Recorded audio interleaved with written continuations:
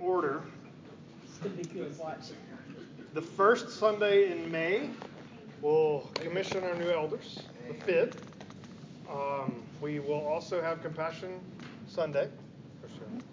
That will be that same Sunday. And then I think Mother's Day is like the next Sunday, maybe? Yeah. It's in May. And so we'll do a really special thing for Mother's Day, and I'll wish you Happy Mother's Day before the sermon starts. Make them all stand up and recognize the oldest. We'll just be lucky this year that it's not going to have anything to do with homosexuality or divorce or Moab, if you remember that scenario. So it's going to work out pretty well. I think we did the wedding at the Canaanite woman who was called a dog. Was that happened? Yeah. So this year, let's see. It's getting hard not to think it's on purpose. It's going to be like the God of Comfort. It's going to be good. You know, it's somewhere in that realm. So, all right, that's coming up. The last Sunday of May, which I believe is the 26th, we are having potluck. The point of this potluck is to have a potluck. It's fellowship. We want to just get together and have fun, enjoy a meal together. But this potluck is specific. It is signature dish potluck. So if you've got something you're known for, something you think you're known for, if you're known for pizza, I mean, whatever you're known for Kentucky Fried Chicken. Whatever you're known for, that's what you're bringing. You got it? Does that make sense? So if you come in here with hot dogs, I'm going to be like, are you known for hot dogs, really? Is that what you're known for? I'm not even known for that. Oh, yeah, if you are known for hot dogs, I'm sorry. I'm not trying to offend. It better be a good hot dog. All right, so that'll be the last Sunday. It'll be a normal service meal to follow. Typical setup. So we'll have sign-up sheets and stuff like that as we get a little closer. We got a month before that rolls around. And then 2 weeks later, we're going to have a men's prayer breakfast before church on Sunday morning. I think we're doing 9. The details to that as we get closer, and we'll just have breakfast, pray for the church, and then have service. So those are some things coming up. I think I didn't get to see Catherine's video Sunday morning. I saw it like in the car before church. But did everybody get the gist of what that was? We're going to start having themes for every month. There's going to be a outreach theme, and this month's outreach theme was in that video. It's a name like someone who doesn't, like a neighbor, someone around you. Welcome a stranger into your life. Yep. Was that? Yeah. I think that's what it was. So we're going to start emphasizing a specific category for outreach opportunities and planning larger ones throughout the year, at least 2 per year. So I'm excited about where that's going. So you'll get more and more information on that. That's May's theme, so technically hasn't started yet. So a little bit of prep time. So that's coming. Okay. I think that's all the announcements. That was a lot. If I missed anything that you know of. People, because then they will be strangers and you can't welcome them. Well, if you welcome them between now and the beginning of May, we'll just roll it over and call it. So we'll be a little gracious. Brian, also let anybody know that everybody knows what was going on. If they have any questions, they can call me or whatever. Yes, if you want to be in the loop, talk to Sue about Sue. That sounded really vague as it came out of my mouth. Well, you know. Most of you know what I'm talking about. So, anyway. Okay. I think that's it. Let's pray and we'll dive in. Father, we thank you for tonight and this opportunity to fellowship together. God, I pray you bless our study of your word. Help us to make sense of it. Help us to read it in a way that we can understand and apply it to our church, how we do things. God, I pray that you'd bless. We ask this in Christ's name. Amen. All right, so we are in the second part of our 2-part series, and we are in the second piece of the second part. So this is part 2, session 2. Part 1 was, we're going through our doctrinal system. Section 1 was what we called foundational beliefs. We had 4 categories for that. Anybody remember off the top of their head what those 4 categories were? Creational monotheism, which includes the Trinity. That's 1. These are the foundational bedrock things everybody has to agree on. The 5 solas, that was the last one. What? The 5 what? So, no, that was the third one, sorry. I can't hold that finger out, but you can work with it. All right, the 5 solas. Do I? Resurrection is the 4th one. And the historical gospel event. So the death, burial, and resurrection of Christ. We included the incarnation and the exaltation in that conversation. Those were the bedrocks. To call yourself Christian, you need to agree with those. There was a big article in the Washington Post, New York Times, I don't remember which one it was. Some Christian evangelical president of a seminary talking about how, you can be Christian and you don't have to necessarily believe some of these things literally took place. And of course, the big evangelical response to that is, oh, well, that's fine. Just don't use our label because you're not one of us. Yeah. Right? This is what we are. And to deny that is to deny the very bedrock of Christianity. That's not up for discussion. This is what we believe. Right, so now we're in the second category of beliefs. And we are saying to some degree these aren't as important as the first, but we're not saying these aren't important. These aren't important enough that we define our church by these categories. They're a big enough deal we operate by them. There is disagreement among Christians on these topics. We land on a side on these topics, and we operate based on how we view the scriptures on these topics. So I kind of want to say 2 things. One, our opinions here don't determine whether or not you're a real Christian. But we do believe you really should read the scripture this way, and that this is the way you ought to do church. This is what we ought to practice, because we do believe this is what the Bible teaches. So last week we covered the first category, which was the ordinances. We have 2. Do you remember what those 2 ordinances are? Baptism and the Lord's Supper. So the main idea with baptism, or the points of contention anyway, is what's the mode of baptism? How do we do it? Underwater, come up, because it represents the death and resurrection. Death, burial, and resurrection. All right, and then another piece with baptism, who do we baptize? People understand. Only believers. Not children, not infants. You got to be old enough to possess faith in Christ. And we talked about the Lord's Supper, and it gets more mystic when we start talking about that one. It's harder to convey at times. But does the bread and wine literally turn into the body of Jesus when we take the supper together? No. All right. In fact, we would say that the physical body of Jesus is not technically present at all. But we would say that there's a presence of God. It is communion, after all. There's a presence, especially through the form of the Holy Spirit, with us. There's a spiritual sacrament element to the Lord's Supper, not in the false way to mean that word in the Roman Catholic system, but in the more historical use of the term. It's just meaning there's some kind of mystical thing going on, a spiritual and physical reality happening. If there's a blessing in it. Not you get a little more saved sort of blessing, but just like in a worship service where you may have a moment with the Lord that's just special. The Lord's Supper is something that is given to us to do for that. Now, who do we let take the Lord's Supper? So we say believers only. Who do we generally leave that up to? We leave it up to the individual because you examine your own heart. But in the case of church discipline, we are fencing the table. And so we would disallow someone from taking communion with us if they were under church discipline. Or that topic will actually come in to what we're going over tonight. So now we are moving into congregational polity. Another way of saying this is, how is our church governed? That's the topic we are looking at. So we're going to have to go through several different categories. Obviously, there's different types of church government. All right, we're in a Baptist church, which would be considered a type of congregational church. If you went to a Catholic church, that is not a congregational church. Who calls the shots in that system? The Pope. The whole system, the church structure itself, calls the shots. That happens in a lot of other denominations. So even in the Methodist church, all right, there's the bishop over your area. You can be sent to another church. You can request to stay. You can request to go. You can leave it up to the discretion of the bishop. There's things like that. You have input. The church has input, but the authority does not rest there.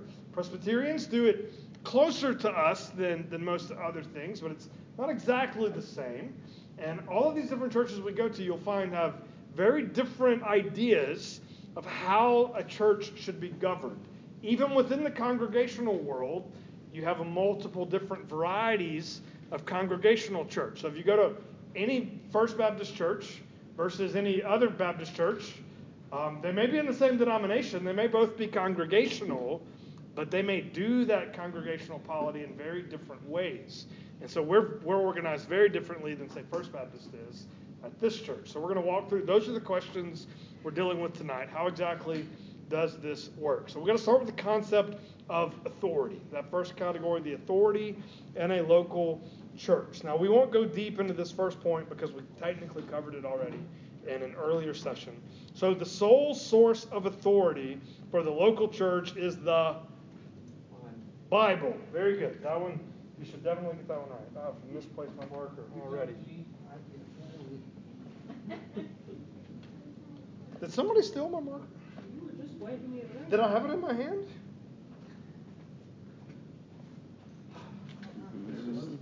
You know, can't be. All right, so the sole source of authority is the Bible. Now, that was technically one of the 5 solas, right? Which sola? Good job. Sola Scriptura. Sola Scriptura. Which means Bible alone. It's the sole authority. What has authority over us? The Bible alone. That's a fundamental teaching in Protestant churches at large, especially in a Baptist congregational worldview.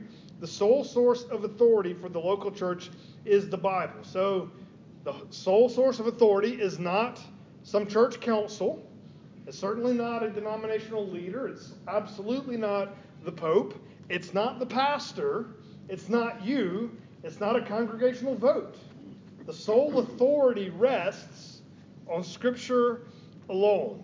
Now, we have a tendency to think of, in any of those systems, the buck stops with one of those entities.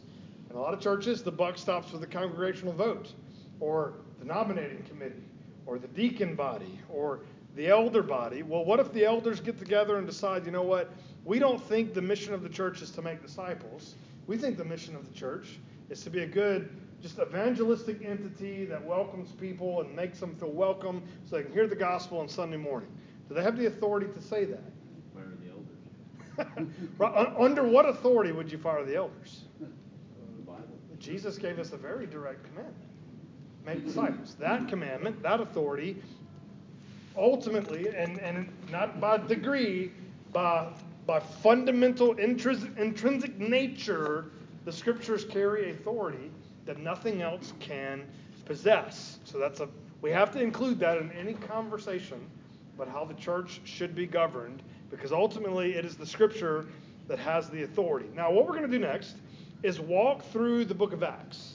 So let's go ahead and open up to Acts, and we'll start in chapter 1. We're not really going to camp out on any one verse. We're just going to jump all over this book for several of these topics. And the reason we're looking at Acts is because formally there's no church in the Gospels to talk about. Does that make sense?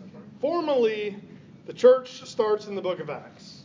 Now, the mission of God, the gospel of Christ has already started to be preached. But when we think about the church in a formal sense, we're definitely limited to the New Testament and the book of Acts in particular.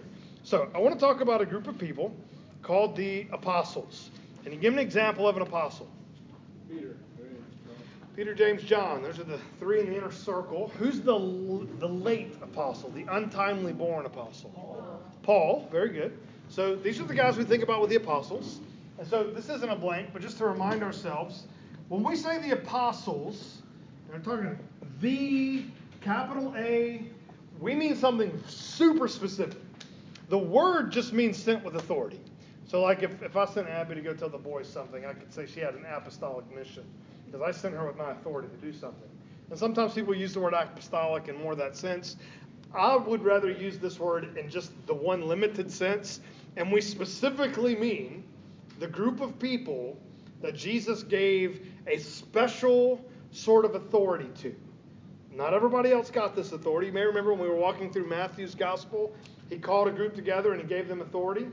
And then at the end, when he calls the disciples together, he says, all authority has been given to me. And the Universal Commission doesn't carry with it the same sort of authority that the apostles had. The apostles wrote Scripture. The apostles were able to speak with God's authority in a way that we cannot. The Apostle Paul, when he didn't have a direct command from Jesus, would just give us a command from Jesus. He had the authority to do that. That's what these apostles are. So first blank there, the apostles exercised a unique authority in the early church. So, chapter 1, they received the commission, then they replaced Judas. And then chapter 2, they're praying, they receive the Holy Spirit. Peter preaches his sermon on Pentecost. And then you know how Acts 2 ends, 3,000 people get saved, they devote themselves to whose teaching? The apostles' teaching. Very important. They're devoting themselves to that, and then the church is growing day by day. So in chapters 3 and 4, the church continues to grow.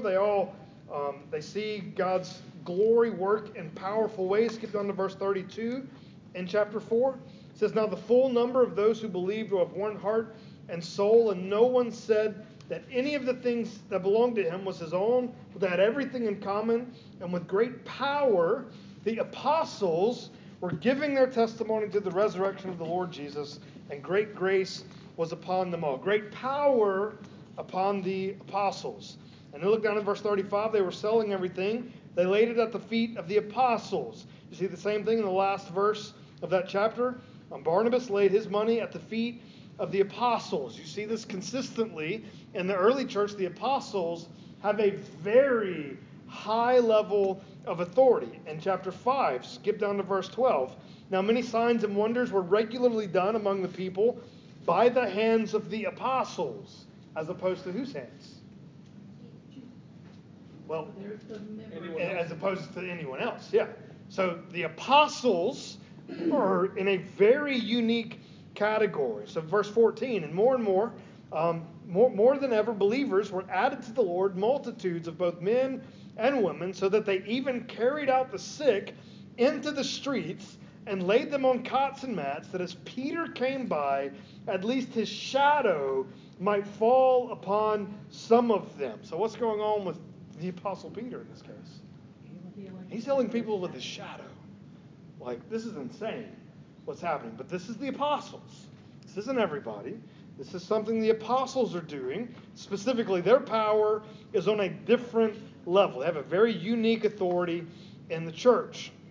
But we get to chapter 6, and we find out that the apostles are getting a little bit overworked. All right, and what happens in chapter 6? Deacons, maybe. I actually don't think these are deacons, but they could be. A lot of people think it's deacons. I don't think there's a good argument for it because that's not what tonight's about. But so the apostles, the scenario is they don't want to take care of this ministry with the Greeks, the Greek-speaking believers. What do they want to keep doing? They want to keep doing the ministry of the word, which is something a little more specific than just preaching. They have a different kind of ministry of the word. Ultimately, the apostles leave us what? The writing. The scripture, the written word. The written word is more powerful than the spoken word. It's a biblical principle. The written word is more powerful than the spoken word. If you want proof of that, 2 Peter 1:19. Very elaborate. I think we talked about that when we did the Sola Scriptura, so I won't unpack it greatly. But Peter's comparing God the Father speaking to him directly on the Mount of Transfiguration versus the written word. And he says the written word is far better than even the direct spoken word that he heard. It's amazing that he says it that way, but that's the biblical teaching. They were committed to the word. So they create these group of people. So Stephen is one, Philip is one. They're going to delegate some of their responsibilities. Now, over the course of time, it's clear that the group that they designate these responsibilities to are elders. Okay? So this is very significant. So the apostles shared their leadership responsibilities with elders, but transmitted their authority through the written word. Okay, so Acts 6, we saw them delegate those 7 guys. And then I want you to skip forward to Acts 15. So some time has gone by, and I want you to see how the Jerusalem church in particular is referenced. So Paul's been saved. The Gentiles have started getting saved. The church controversy comes up. Paul is sent with Barnabas to Jerusalem to talk to the apostles and the church there to see what's going on. And I want you to see this, Acts 15, verse 2. It says, "And after Paul and Barnabas had no small dissension and debate about them, Paul and Barnabas and some of the others were appointed to go up to Jerusalem to the apostles and the who? And the elders. Well, at first, everything in Jerusalem is apostles. The apostles' feet. The apostles' feet. The apostles' feet. Now it's the apostles and the elders. The apostles and the elders. We see this trend throughout this passage. So in verse 6, you see it again. The apostles and the elders were gathered together to consider this matter. So who's dealing with the matter of who can be saved, whether or not you have to have circumcision? The apostles with the elders. The apostles clearly have a prime role in the scenario, but the elders are included. We see this continue to go on. Even in verse 22, when it's all been decided, then it seemed good to the apostles and the elders with the whole church to choose men from among them to send them to Antioch with Paul and Barnabas. So you see that same sort of inclusion. We fast forward further, go to Acts chapter 21. And so now, this is after Paul's done his missionary journeys. He's on his way back to Jerusalem. And I want you to see how this is worded, 21 verse 18. So Paul has finally made it back to Jerusalem. He's brought that offering. He's come back. And it says, on the following day, Paul went in with us to James, and all the elders were present. Well, what word's missing now? Apostles. There's no apostles here. This is different James, by the way. The other James, Peter, James, and John, that James is dead. This is the James who writes the book of James. Jesus' brother. And so it's the elders present. You see this thing transmit through the book of Acts. They go from apostles, elders. Really important dude, elders. See what I'm saying? So there's a transmission and authority from the apostles to the elders. But it's not a direct transition. Not everything goes directly to the elders. What specifically did not go to the elders? The writing of Scripture. That transition did not transmit to the elders. That transmitted through the Word itself. So everybody follow the basic idea there. So it's very important as we understand congregational polity to understand that apostles in that one capital A sense are done. They did not get replaced in Jerusalem. They were replaced not by more apostles, but by a different category. And that category is elder. So very significant. All right, so let's talk about what elders are then. The elders of the local church, next section. We'll look at several different scriptures here. You're already in Acts 21, so just back up to chapter 20. And if you look at verse 17, this is Paul. He's done his last missionary journey. We had a map here. He's looped up. He's coming back down to Jerusalem, down here. He wants to talk to the elders in Ephesus, but he doesn't want to go to Ephesus, because if he goes to Ephesus, it'll take him like 5 years to leave. You ever have a conversation with somebody, you want to tell them something, but you text them rather than calling them because you only have 5 minutes? Does that make sense? Like, Paul's just saying that, and he doesn't want to go to Ephesus, so he calls the Ephesian elders to come somewhere else. So that's who's gathered. So now from Miletus, he sent to Ephesus and called the elders of the church to come to him. So when they came, then he preaches this sermon. I want to pay attention to verse 28.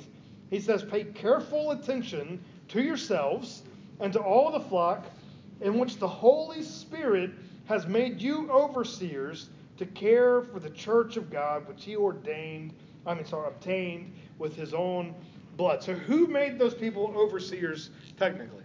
God. God did. The Holy Spirit did. This is the Holy Spirit's appointment. This is what they are for. And so elders were appointed to oversee.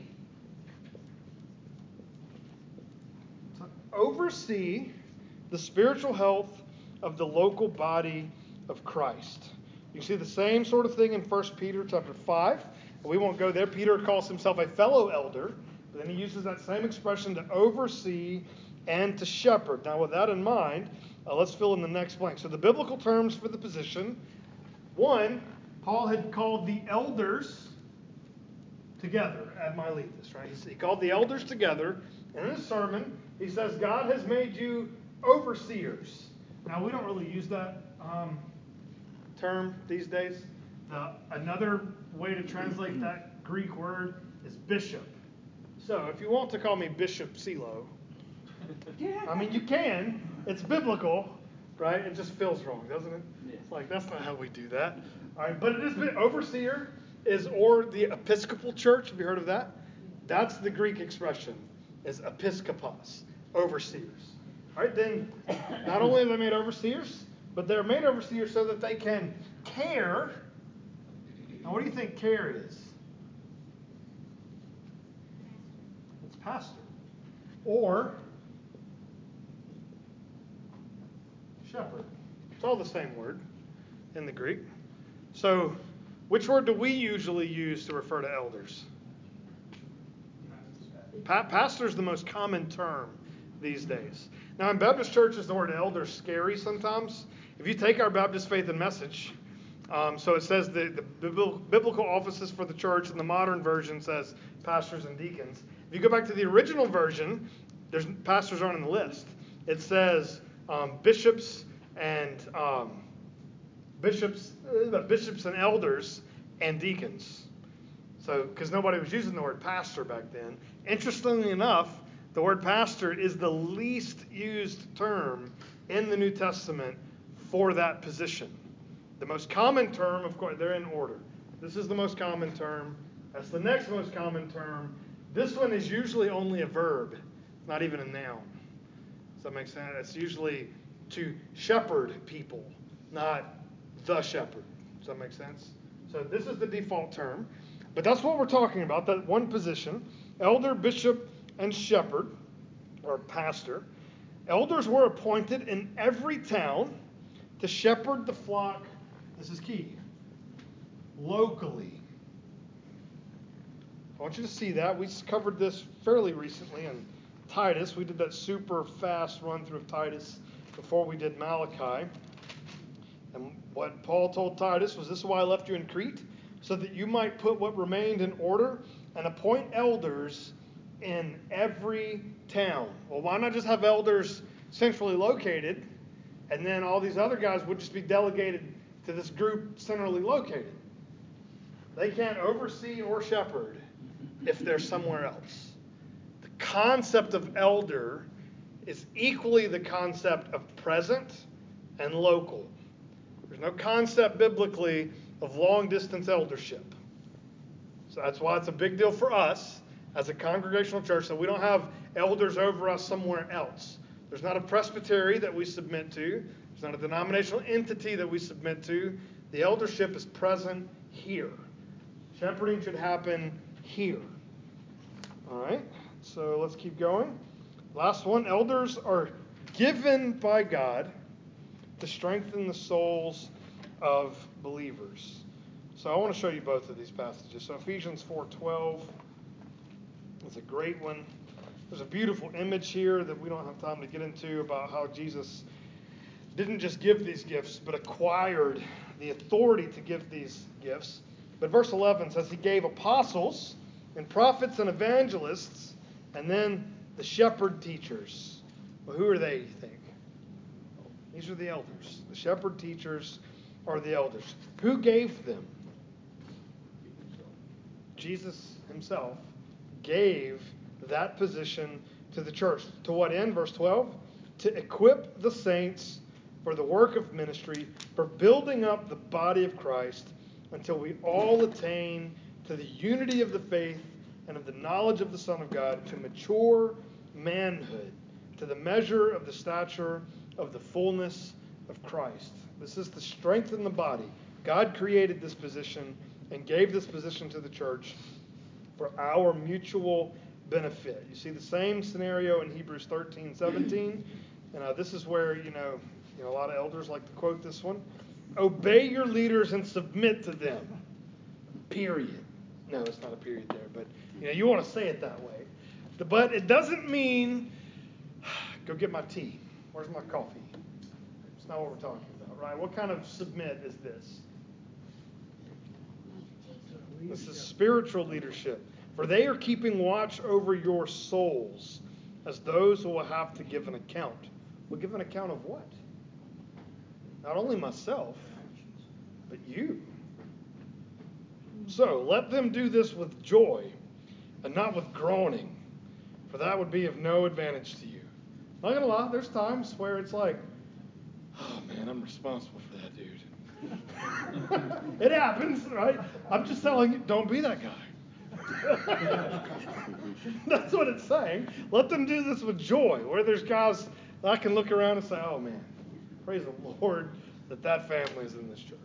We have a lot of that here, and I'm very, very happy for it. But this is how the biblical system works. So you have these local elders who are overseeing the church, not with any sort of direct authority, but with an indirect authority.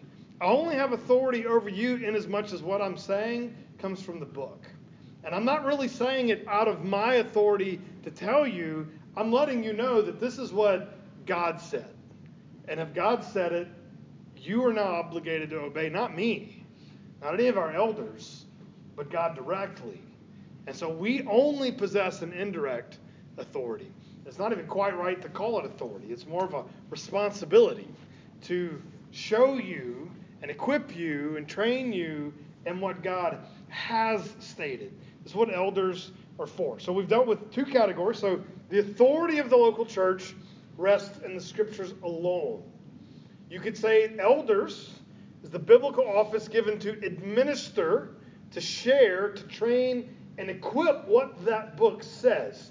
So if you read the distinctions or the qualifications between elders and deacons, the primary difference between the two in Timothy is elders are required to be able to teach because they have a specific responsibility to administer the word.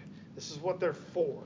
They're teaching the word of God. So we put all this together. We still don't quite have congregational polity, so we need to deal with the members of the local church. All members are Spirit-filled. What Spirit are we talking about? The Holy Spirit. And the Holy Spirit is the third person of the Trinity. This is God Himself. The Holy Spirit distributed out among us all. So we could do all of 1 Corinthians 12. I love that chapter. I'm just going to read verse 7. It says, to each is given a manifestation of the Spirit for the common good. So, if you're practicing biblical church membership, how many of your members have the Holy Spirit in them? It should be 100%. Now, this is an interesting note. I know some people want to go back to casting lots. Not calling out anybody specifically, Tim. But lots never happen again in the New Testament after the day of Pentecost. Isn't that interesting? Why do you think that is? The Holy Spirit is in us, and we are led by Him. And I think it's interesting that this isn't a thing for the apostles. This isn't a thing for the elders. This is a thing for Christians. If you are truly a believer, the Holy Spirit resides in you. Furthermore, we can go to 1 Peter 2:9. And you probably know which one this is going to be. Anybody want to guess before we get there? All members are what? Children is not wrong, but it's not the one I'm going for.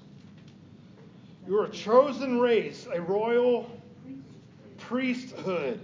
We are priests to God. All members are priests to God. This is, when we say members here, though, we are equating membership in this list means actual believer. Right? So, and if we do credo baptism, the only people who should be members of our church are people who have professed faith in Christ. So all membership ought to be Spirit-filled and also ought to all be priests to God. Now, this next one I want you to see very clearly in Scripture. We've talked about it a lot, but I feel like it just needs to be said even more often than we do say it. And this one's important enough. I want you to see where we're getting it, not just hear me say it. So Matthew 18, picking up in verse 15. Matthew 18, 15. Anybody know the topic before they even get there in Matthew 18, 15? Church. It's one of the few times church is mentioned, maybe the only time actually, church is mentioned in any of the four Gospels. Church discipline. Kind of levels, right? First thing, if your brother sins against you, what does Jesus tell us to do? Tell him his faults. One-on-one, right? You go talk to your brother. If he listens, you've won a brother, right? So if he listens, you've gained your brother. Verse 16. If he does not listen, take one or two others along with you, that every charge may be established by the evidence of 2 or 3 witnesses. So this is you and what? 1 or 2 others. This is not, be clear though, this is not your posse against that one guy. What are these extra people for? I call that verification. Have you ever accused someone and you were wrong? Have you ever been this guy and this guy was wrong? Oh yeah, that happens. The Bible expects that that's going to happen. So there's a verification process. There's also verification in the sense that, well, did you really say it well? Did you really say what you meant? Well, you got people in the room. We know. We can have a much clearer, correct conversation. If repentance happens there, praise the Lord, we're done. But we're talking about a topic where repentance doesn't happen there. What's it say to do next? Tell the church. If he refuses to listen to them, tell it to the church. If he refuses to listen to even the church, let him be to you like a Gentile or a tax collector. How did they treat Gentiles and tax collectors? Didn't hang out with them. Right? They weren't welcome at the table. Now, when we say not welcome at the table, we mean something very precise, though. Church discipline formally to excommunicate them, excommunicate, is to kick them out of the Lord's table. You can't have fellowship with us. That seems really strong language, right, to say that? What are we saying by not letting someone take the Lord's Supper? We're saying you don't qualify to take this meal. What have we just said? We cannot affirm that you are a Christian. Now, could the guy up here say that? It didn't happen here either. Where did that statement get said? At the church level. So see what he says. Truly I say to you, whatever, and just let's get our Southern English right here. Whatever y'all bind on earth shall be bound in heaven. Whatever y'all loose on earth shall be loosed in heaven. Again I say to you, if 2 of you agree on earth about anything they ask, it will be done for them by my Father in heaven. For where 2 or 3 are gathered in my name, there am I among them. Okay, so let's talk doctrine of God for a second. You've heard of the concept of omnipresence. Well, what does it mean for God to be omnipresent? So where can you go and get away from him? So is there anywhere he isn't? No, there's nowhere that God isn't. How much of God is present in this room? All of it. Well, how much of God is present on the other side of the universe? All of God. The reason is because God's not made of parts. It's not like you can stretch him out and part of him's here and part of him's there, right? That's not how it works. God's all God, and he's all present in all places. But the Bible says right here that there's some sense in which God is with us as a group, that he is not with us as an individual. That bothered me as a kid, I'm not going to lie. I knew the doctrine of omnipresence. And I knew people would say all the time to get together for worship, for where 2 or 3 are gathered together in my name, there I am among them. I'd be like, I thought he was already among us. And technically, if I'm a believer, is God with me? Yeah, his Spirit dwells inside of me. He's very much with me. So in what sense is God present in the group, but he's not present with an individual? Authority. The authority to affirm or deny the legitimacy of someone's faith. That's what this is about. That's what church membership means. As a group, we can say, yeah, you're the real deal. As far as we can tell, you're the real deal. Church discipline is the opposite of that. That's us saying, man, we've tried, we've worked with you, we have shared the word with you, and you're not repenting. We can't, in good faith, still say you're one of us. We wish we could, but we can't. And so we will loose you. Now this lingo of loosing, have you heard that before in Matthew's gospel? That was back in chapter 16 when he told Peter, he said, I tell you, Peter, on this rock I will build my church, and the gates of hell shall not prevail against it. I will give you the keys of the kingdom of heaven. And whatever you bind on earth shall be bound in heaven, and whatever you loose on earth shall be loosed in heaven. This is called exercising the keys. Church membership is about the keys. Now, we're not making you a true believer, or us and the Lord and you. So the Bible does this. In fact, if you want to see an example of church discipline, let's go to 1 Corinthians 5. Paul dealt with a guy in really grotesque sin that we don't want to get too specific into at the moment. But this is what he tells them to do, because he's very unrepentant. Chapter 5, verse 4.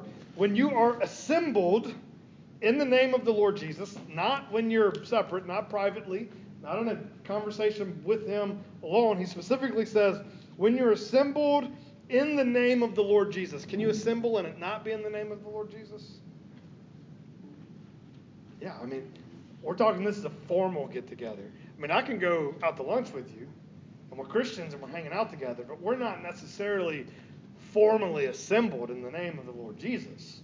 This is church, guys. This is the actual gathering of the body. So when that's happening, my Spirit's present with you, with the power of our Lord Jesus Christ. You are to deliver this man over to Satan for the destruction of the flesh, so that his spirit may be saved in the day of the Lord. Didn't tell the elders to go do that. Didn't tell the deacons to go do that. Didn't tell one guy to go do that. Where did it have to happen? Church level. Had to happen with the assembled body. So think about that. What we fill in? So the members of the church exercise authority in church discipline. See that kind of authority that's being exercised? And then the authority of Jesus is present in a way with the gathered body that it is not present with the individual.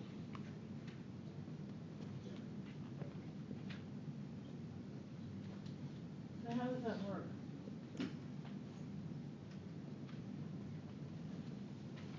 If you're turning over somebody's flesh to Satan so that it's destroyed, but the spirit is saved.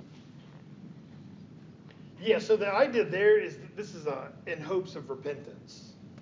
Is that we're gonna take you, feed you to the wolves, in hopes that you're gonna hang out with the wolves and say, never mind, you're right, I was wrong, I'm coming back, so that in the end the soul is saved.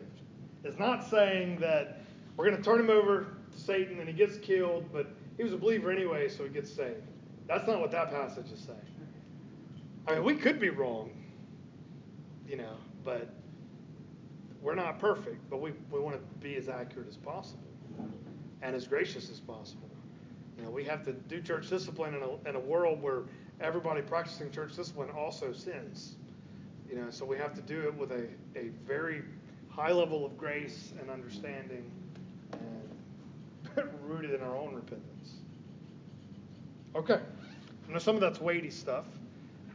This is congregational polity. So among Baptists, you can do this different ways. So we're an elder emphasis congregational church, as opposed to a lot of your First Baptists will either be you got a single elder calls all the short shots model, which is a senior pastor rules the show, CEO kind of thing, or you have a layman-led church, which is a deacon body, which really, if you're doing it that way, you're really kind of doing elders. You're just calling them deacons. But that's what you usually see a lot of in the Baptist world. It's all congregational. We would be the elder-led version of that, if that makes sense. So I say we're more like a democratic republic. The church doesn't vote on anything, but the church has a say in who does vote on everything, because y'all do the nomination. It's not pure illustration, but it works.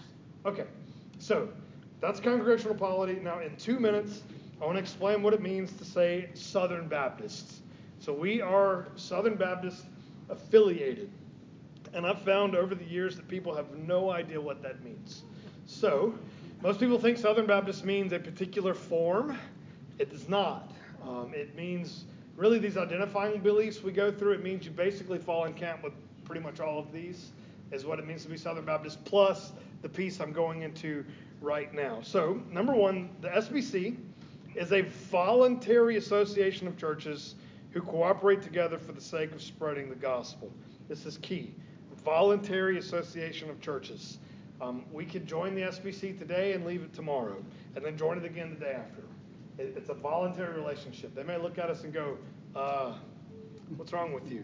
It's very easy to join the SBC. You send them money, and you have joined. You can get kicked out, and it does happen from time to time. But if you want to be a member and you send them a check, then your church is a Southern Baptist church. It's unfortunately too easy, maybe, but that's the whole idea of a voluntary association.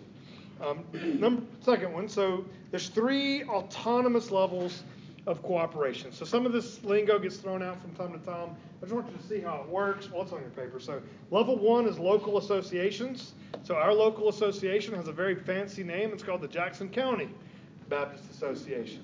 Very common for them to be named after a county. If they're more than one county, like the next couple counties over, the Gulf Coast Baptist Association. I guess we're not in the Gulf Coast. We got left out. But it's just it's the local group. That is a completely autonomous entity. Our local association can't tell us what to do. We can tell them what to do because we are members of that and get the vote. But it only works that direction. So they could come up with a new policy, a new doctrinal statement, and we would go, what? Or, finally, it's voluntary, and it's not directly. It's a completely autonomous relationship. So the local association is also completely autonomous from the next level, which is the state convention. They do usually work in tandem, but the local money pays the local salaries. State money pays the state salaries. There's no hiring, firing relationship of any kind between the local and state level associations. Completely autonomous entities. So local associations usually focus on coordinating mission projects or mission outreach events. Or for us, we have the port ministry, which is a pretty big deal. We have thousands of people from across the globe come through Jackson County, and so we have a full-time paid guy who is there to share the gospel. That's his job, and to facilitate people participating in that. Those sorts of things. State level gets a lot more complicated. That money goes towards, we have 3 colleges. It pays a lot of the expenses there. There's a lot of just organization, church help stuff. We do church planning. I get to participate in that piece. Lots of things like that. And then the final level, the Southern Baptist Convention, which is the national full size. All 3 of these levels are completely autonomous. They have no direct relationship with one another, but they all work in tandem together. And to say we are a Southern Baptist church basically means we give them money. So we can participate, we cannot participate. We can give, we cannot give. We do give. And the Southern Baptist Convention, the highest level, the 2 most important entities that are part of that level is what we call the International Mission Board, the IMB, or the North American Mission Board, NAM. Both of those, in my estimation, are 2 of the more powerful sending networks on the planet. I may not agree with everything they do or say or do in their systems, but they produce a lot of fruit, and a lot of money goes there. So when we give a portion to the cooperative program, which funds everything, and then an equal portion directly to the International Mission Board, just because that's a big deal. They're taking the gospel literally to the ends of the earth. So those are the 2 main entities. There's also 6 seminaries, a politics entity that's just supposed to speak into the political side of things. There's the executive committee, and only like 1% of the budget actually goes to the executive functions at the national level. I'm very excited about that. But like 60% of it goes to those functions in the state level, and that's kind of disappointing if you compare the 2. But it's still better than nothing. So anyway, we participate in the SBC through giving to the cooperative program. And then the last one, this is significant. Got to hit this. So the Southern Baptist Statement of Faith, called the Baptist Faith and Message 2000, is a descriptive rather than prescriptive document. Think about that. All Southern Baptist churches are super autonomous, super congregational. Can the convention enforce a system of belief? It can't. As much as at times it wants to, and at times we've tried, we can't because of the nature of how the system works. That can't be done. So instead, we have a document that describes more or less what Southern Baptists believe. So you can imagine the document at times is kind of vague. It's a pretty big umbrella. There's people that fit the umbrella that I probably wouldn't go to church with, but they're in the umbrella, and so it counts. And so, so if you've ever read the document, it's descriptive, not prescriptive. So we could disagree with half of it and still be Southern Baptists, because you don't have to agree with it. Now, if you disagree with it in pretty emphatic ways, they could kick you out. So how does that work if they're not in authority over us, if we're agreeing to join them? All you can do is say you're not one of us. That would have no other bearing on our church other than that we could still say we were, but somewhere in their system would be a statement that no, they're not one of us. Like we would like to be able to say at Westboro Baptist Crest, not ours, not us. We want the authority to do that, and the convention has the authority to say no, you're not us, and the authority to deny your representation at a meeting, but no authority in this building. The president of the SBC could show up here on a Sunday morning and have zero authority. Have a lot of respect, hey, he's the president, but he'd have no influence on anything we did here. It's like an avenue to participate in the gospel message on a larger scale. That's exactly what it is. It's a missions outreach strategy focused on cooperation among churches. And I know that 15, 20 years ago, the Virginia State Baptist Association split. Mm-hmm. Happens from time to time. Yeah. And they split over something that they needed to split over, and that was they were pulling theirs. There was a group of people out there saying the Bible wasn't it. Yeah. So oddly enough, out of all your large-scale denominations in this country, we have the loosest structure, and we're the only one that's conservative without having had our own split. We didn't break away. Now, we had a season where it got liberal, but we won. So the only denominational entity in this country that can say that. Growing up in Texas, the Central Texas Southern Baptist split because of the Baptist faith message. They redid it. Yeah, in 2000, yeah. And some of the, this may have been further back, because they put in a section about women being subject to their husbands. I think that happened in 2000. Yeah, it was 2000. Yeah. That was my first convention. It got pretty gnarly in Texas. I imagine so. Do we send delegates? No one got shot. Sometimes I go. We can send up, there's a number we can send, I think 4. Sometimes me and Anna go. We hadn't gone the last couple. I think I saw you over there one time, didn't I? Which one? The one that was in New Orleans. Yeah, I went to the New Orleans one. I'd definitely go to New Orleans because Right there. why not? So close. So. Is there anything with the new president? I thought I'd read something where the autonomy issues, they were trying to go like challenging it or something. Is there any kind of new? No, well, there's no way to challenge the autonomy thing because we have no formal relationships.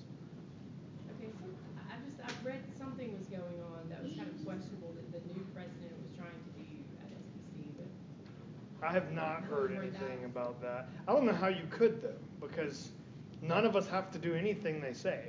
That's right. Yeah. So the only category. So if they decided as a convention for that not to happen, like for it to be more of a Episcopal or But they would have no that'd be like a group of people deciding they wanted to own my house.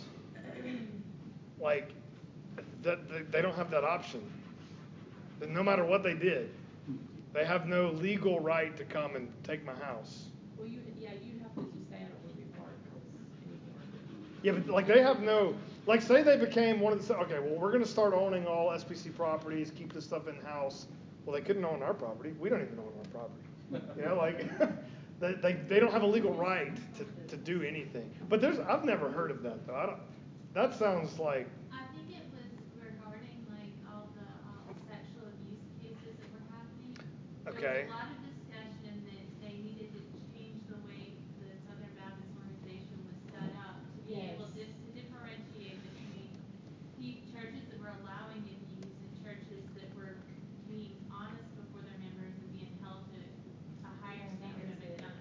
Gotcha. So nothing was ever decided, but there were a lot of discussions, and the news outlets were like misconstruing Yeah. everything. So the problem in that world is even if the Baptists came up with a good system for that, it'd still be non-enforceable. It's just, it'd be recommended. You couldn't make anybody do anything. So the problem that came out is there was a lot of, there's been a lot of sex abuse cases. There's just lots of them. In Southern Baptist Convention? Yeah, in Southern Baptist Convention. But see, our deal is nobody's ever going to find where we covered stuff up because we've got no entity that can. Yeah. So like we don't have that as a category, but what we do have is churches not saying anything, not pressing charges. Or they'll have a guy they do press charges on and then find out he got arrested, got out later, and now is pastoring a church down the road and they don't say anything about it. You know, like that's just dumb. So. Didn't that happen locally? Well. We don't want to talk about it. I don't know facts in every scenario, and so I need to me too. Say where I know facts. So, but that one, the one I'm thinking about is not. So, moving. So the end of the day, Southern Baptists are just completely autonomous, and there's no enforceable systems that could be put in place. And I would discourage them if they were, because we don't need to have our own database. We need to use the official databases. We need to make sure we report to official channels is what we need to do. Because if we make a document, we just open ourselves to legal liability beyond anything we can comprehend. We need to pass that buck off to the government. So do any churches have just member at the national level of the convention versus local and state? I'm not very aware. So can a church be a member of, say, the national convention and not the local one? Absolutely. Does that happen? Or? It does happen. It does happen. Okay. We had a church in our Jackson County Association that got mad, left the association. Just the association. Still SBC in every other category, just not that one. For a few years. Then they got over it and came back. But that happens. Are there any SBC affiliates outside the U.S.? Yes. Which is why there's been a strong move to change the name several occasions. Because it's very geographical designation. And the convention is still largely geographically dispersed. We're concentrated here. But there's Southern Baptists all over the globe. So we came from one in Japan. So we belong to a state. But we actually joined Hawaii's convention. Yeah. Mm-hmm. So, all right. Any other questions on that topic? I know it's interesting and probably still a lot. We don't talk about the Southern Baptist stuff a lot, so maybe that's new to you. But if you have questions, I'm happy to work through them as best I can. So, just for clarity, there is no such thing as a Southern Baptist denomination. Correct. Not technically. It is an organization. It's a convention, technically. Technically speaking, the Southern Baptist Convention only exists 2 days a year. Right. It's literally the gathering at the annual meeting. Because the SBC cannot do anything right now. Because the SBC is only that group of delegates. And that group of delegates is not together, therefore they can't do business. So. Okay, question. Okay. Off the Southern Baptists for a second. James wasn't an apostle, and he wasn't an elder. I would say he's an apostle in the sense where the A is kind of going back and forth, and you're not really sure which one it is. You know, he is a brother of Jesus, so he does have a pretty good in-house take on everything. Barnabas is in a similar category, though. Like there's an apostle reference to him one time, but not necessarily in the sense we're talking about. James is a big deal in the early church, though. So is Matthias? Matthew? No, the last guy. That they added? That's the only thing we know about him. That's the only thing. I don't know if he's a capital A. Maybe they decided after the fact that, you know what, we used lots. Maybe this doesn't count. Are you a big A or a little A? Okay, well, those are good questions. I'm going to go ahead and close this out. If anybody's got more, I'm happy to hang around. Father, we thank you for tonight. Pray that you bless this study. pray that you'd help us to read the Scriptures faithfully and clearly and enact the Scriptures faithfully as a church. Help us to submit to eldership and help our elders to lead well and be good examples so that we can follow their lead and grow as disciples of Christ and grow into the maturity that Paul talked about. Father, I pray you'd bless our church as we try to make disciples, as we try to impact Jackson County and especially Goshen. I pray that you would bless us in that effort. We ask this in Christ's name. Amen.